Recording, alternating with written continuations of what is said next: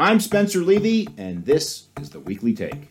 Putting a roof over one's head is typically the biggest expense in a working person's life. And for some, the routine bill, the rent, is a monthly struggle even without the challenges of a pandemic.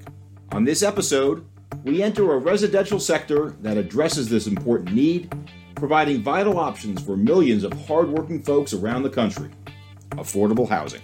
If you look at January 1st, 2020, we had a significant affordability challenge in most of the major markets in the country. A year later, that hasn't changed. That's Daryl Carter, the founder, chairman, and CEO of Avanath Capital Management, a California-based investment firm that focuses on affordable housing. Since its inception in 2008, Avanath has acquired more than $2.5 billion worth of properties, with some 10,000 apartment units in 13 states across the U.S. Last March, everybody held their breath. They weren't sure what was going to happen across all sectors of housing, particularly in affordable, because when things shut down, our tenants are typically the most hit. And that's Sarah Garland, CBRE's Director of Production for Affordable Housing and FHA Lending. Based in LA, Sarah is one of the foremost industry specialists in affordable housing lending and finance. We'll define terms, namely what our guests call Capital A affordable housing versus workforce housing. We'll talk about challenges posed by the pandemic, the role of affordable housing, and its future. We'll explore the balance in the business among income, impact, and mission-driven thinking, and a lot more. Coming up, we open the door to affordable housing. That's right now on the Weekly Take. Welcome to the Weekly Take. And this week we're going to be talking about affordable housing, a topic that could not be more timely and important in America today. And to help us discuss this important topic, we are joined today by the CEO of Avanath, Daryl Carter, in Irvine, California. Daryl, thank you for joining us. Great to be here. Thank you for having me. Thanks for coming. And we're also joined by our friend and colleague, Sarah Garland. Sarah is sitting in Los Angeles, and she is the Director of Production for Affordable Housing and FHA Lending. Sarah, welcome. Thank you. Also happy to be here. Why don't we just start off for the benefit of our listeners with a few definitions, because there's a lot of terms that are used for affordable housing. One of them being affordable housing, another is workforce housing, and another is housing affordability. So, Daryl, why don't we start with you? How would you define these three terms? Well, Capital A affordable housing, as we like to say in the industry, is generally housing where it is formally rent restricted and typically targeting families that make under 60% of area median income. So that's what we consider affordable housing, and that might be a property that was built with low-income housing tax credits. It might be a property that is project-based Section 8. It might be property that has a local, either state or local rent restrictions on it. For instance, we own rent-stabilized apartments in New York City. That would be part of Capital A, rent-regulated affordable. We consider workforce housing as generally things between 60 and 100% of area median income that would not necessarily be rent restricted. You know, sometimes we refer to it as naturally occurring affordable housing. But, you know, the definitions vary. I think the big distinction, those properties that have rent restrictions and those that don't. But they still may serve an affordable resident. Daryl, let's now talk about the other aspect here, which is called housing affordability. How do you think about that issue as distinct from the other two types of assets? Well, housing affordability, which generally speaking, and just to date myself, I remember years ago in the business that housing was affordable if you paid 25% of your income for housing. And then that number kind of went up to 30% of your income. And now it's kind of considered a third or 33%. But anything above that, generally you're considered rent burden or, housing burden if you pay more rent than 1/3 of your income.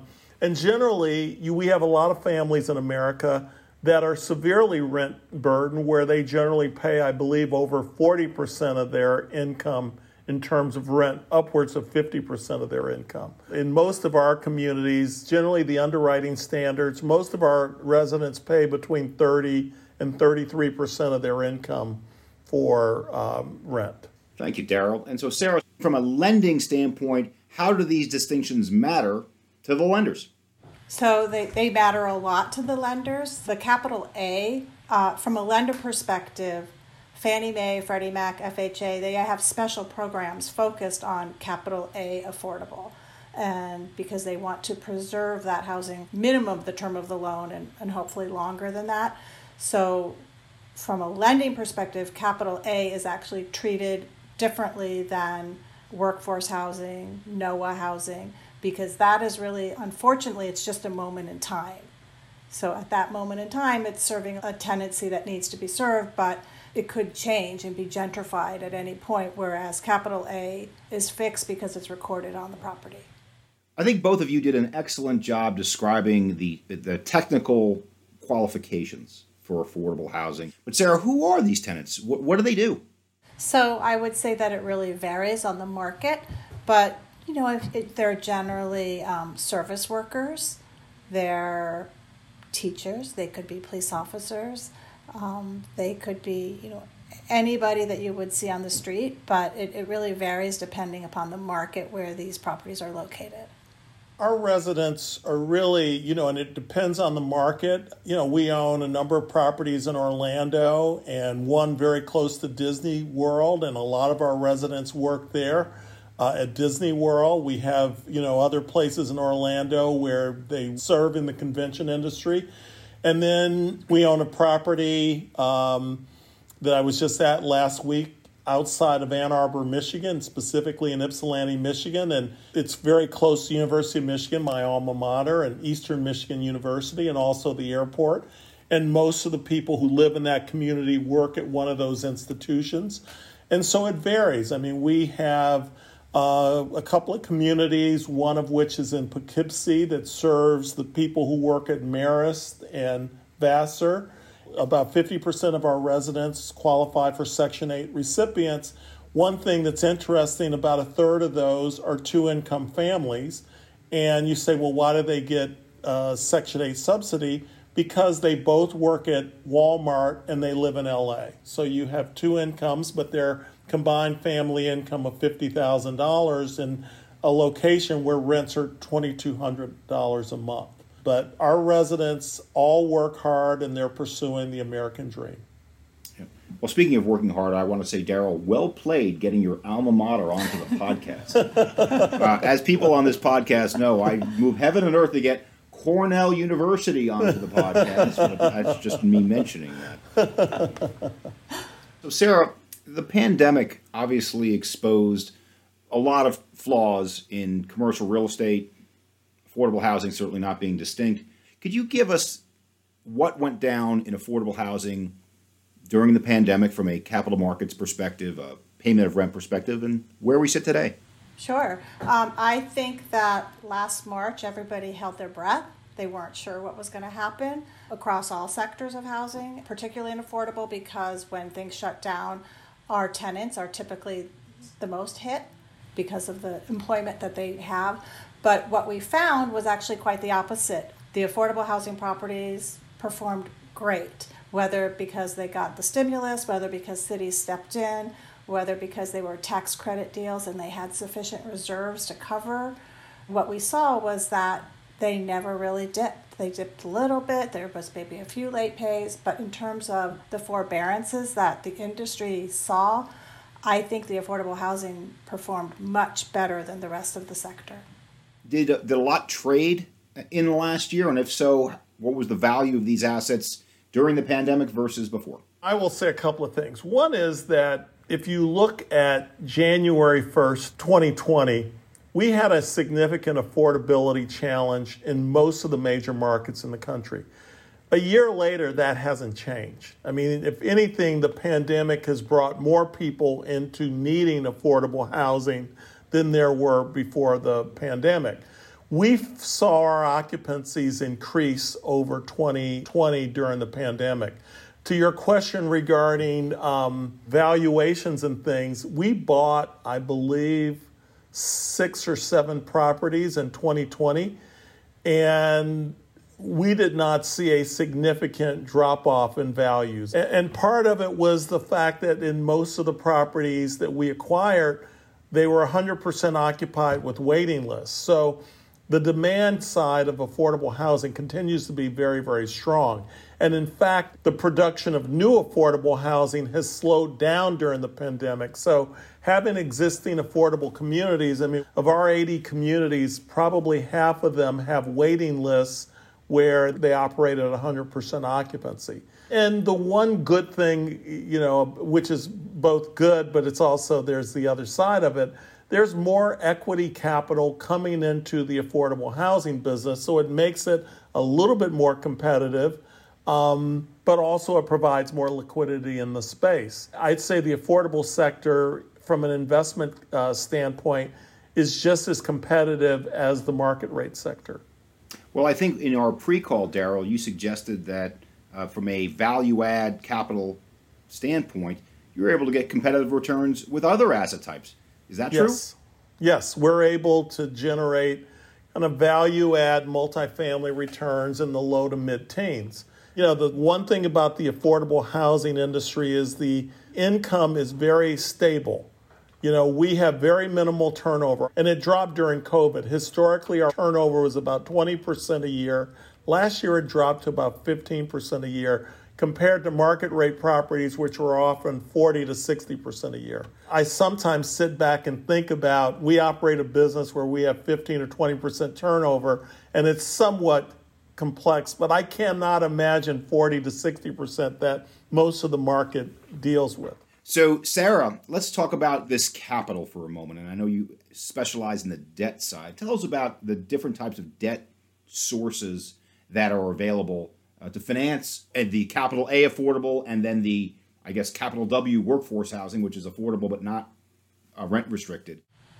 So it's interesting. On the debt side, we still really see the agencies as the strongest player in the capital A space because they do full leverage, they do competitive underwriting requirements, and it's their mission. They are always in the business. They're not in and out. I would say the agencies control the capital A affordable market space. For the workforce housing, it's a gap. It's much harder to find that middle income debt. And I think the agencies are focusing on it, but they haven't quite solved that issue yet. Daryl, let me turn the same question to you. On our pre-call, you said that there's a big distinction between different types of capital that are flowing to the space, even between European and American. Tell us about that. Well, I think the one thing is that, there are companies like ours that have demonstrated that you can make money in the affordable housing business. It always starts with that. But also I think that there are investors that believe that they want to make an impact in creating more affordable housing, and particularly in communities of color, which we operate probably 70% of our assets. And, in our latest fund, we had about 60 investors, and about 55% of those were Europe, Asia, and UK. One of the things I will say that those, offshore investors are much more focused on ESG, including the E and the S and the G. And they all invest very heavily in affordable housing in their countries. And we have a number of investors from the Netherlands. They invest routinely in affordable housing and workforce housing and a variety of different housing, also in partnership with government programs. And so they're very comfortable with that. And they're very small countries, and they have lots of money to deploy. So the opportunity to do that in the U.S. is very, very appealing.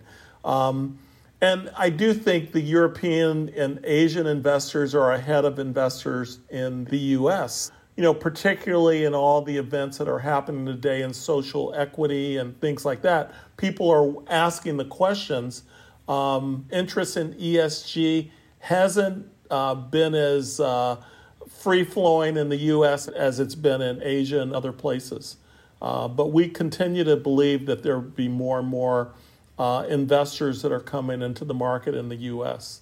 Sarah used the word mission-driven with respect to the federal lending. We're using the term ESG. I'm going to use a different term if I can. It's called impact investing. Define a little bit more what this mission-driven means and which agencies use that term. Well, Fannie and Freddie use the term, and mission-driven for them is their government-sponsored entity, and so as part of their mandate and their charter, they have to do a certain percentage of their overall lending has to meet certain criteria that is defined for them by their regulator. And so that broad term is mission, and that includes affordable housing as well as seniors housing, manufactured housing, other things, but the whole general mission-based is how they refer to it. FHA has always been mission-driven. That is their federal mandate, is to serve, markets and non-cyclical markets, and they're supposed to be in the market every day, helping all types of products. I would just add one more thing, that it's important that we talk about institutions investing. It's really also about people that embrace the mission. Our company is successful because we have a team that embraces that mission of investing in affordable housing.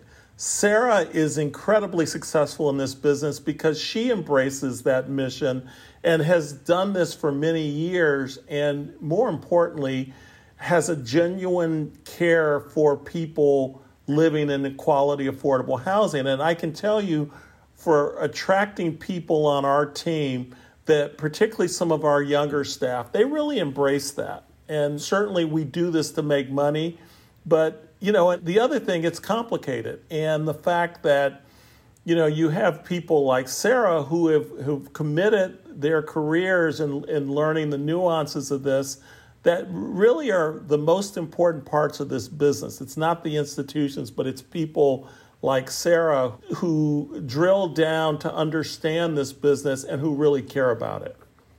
If I were to define that in a word, it's not just mission as a means of getting to more and or cheaper capital.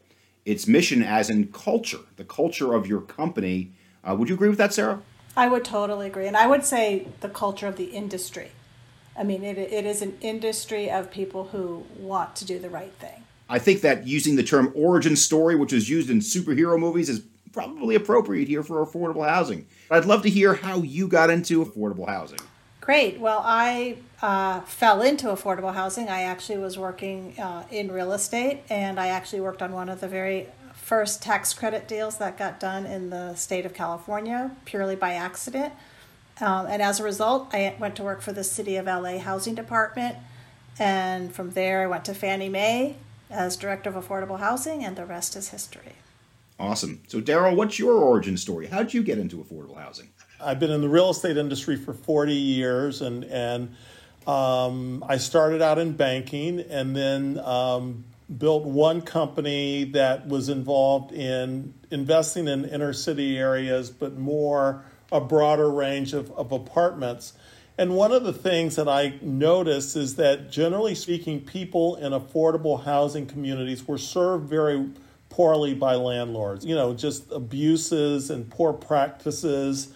As a person who grew up on the west side of Detroit in a African-American community, and notice, looking at the industry, and that there are very few companies of color that serve communities of color in inner city neighborhoods. And so I really wanted to build, when I started Avanath, I really wanted to build a company that would take the highest standards in the apartment industry and apply them to communities, particularly communities of color and affordable residents. Well, Daryl, do you have a point of view of whether people should be forced to move out of these buildings should their income begin to exceed a certain level? Every state approaches it differently. I like Florida's. Florida's is if you qualify for 3 consecutive years then your grandfather. You don't have to qualify again. And I like that because, we know of people in some of our communities where there is a hard cap, where they refuse a raise or a promotion because all of a sudden if they move out of our community, they will have to pay 40% more and they've gotten a 20% raise. That's an issue. I would like to see where I think Florida's laws they work well because people can stay there longer. And then at some point, if people make enough, they'll move naturally to a more expensive apartment. So, it is a challenge. If someone just makes slightly over the maximum rents, they have to move and disrupt their family. And especially in the really high cost areas, right? Where yes. The difference between affordable and market is huge. And, that makes it a really big problem if you become over income. Right. And then if they move out and have a market rate property, they're probably going to go to a lower standard apartment than ours, and they're going to pay more. So it's a huge disincentive. Let's talk about the cost of construction. What I get from a lot of developers is, we'd love to build affordable, but it costs me the same to build an affordable unit as it does to build a market rate. What's your reaction to that? Well, I think in places like California, it's very difficult to build new, the best nonprofit developers, and one of which is Bridge Housing, I'm on their board, probably $700,000 plus a unit to build a new unit. We're able to acquire and renovate much cheaper than that, which is kind of the way to go in high-cost markets. But what's interesting, we're building a ground-up development that will be about 30-40% affordable in Detroit. Now, Detroit has lots of vacant land, because the footprint of the city went from 2 million to 750,000. But also we can use modular construction there. So we can build something that's under $300,000 a unit in Detroit, and you can still make it affordable. And so, when we look at different places, the one thing I would say, in most major metropolitan markets, there is demand for quality, affordable, and workforce housing. The stronger markets are those where the delta is bigger between market rate rents and affordable rents, like California. The two coasts are, case in points with that.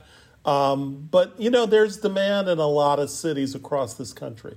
Let's go back to modular, Daryl, and what do you think the future of that is? Not only for what might be considered traditional modular, built offsite and then brought there, but also really cool innovations. Not saying modular isn't cool, Daryl. It is cool. But cool like taking old parking garages and converting them into affordable housing. Using old shipping crates, which I've seen in certain jobs, and turning those into affordable housing. How far do you think it's going to go, and how far are you willing to push the envelope, Daryl? The interesting thing about modular construction, it's been around, for many, many years. Certain panels and components are literally assembled in the factory with walls and pipes and things like that, and they're assembled on site. In other countries, they do more of that than in the U.S. Part of the challenge is just simply, in a lot of markets, are some of the unions that want to see things built traditionally stick-built.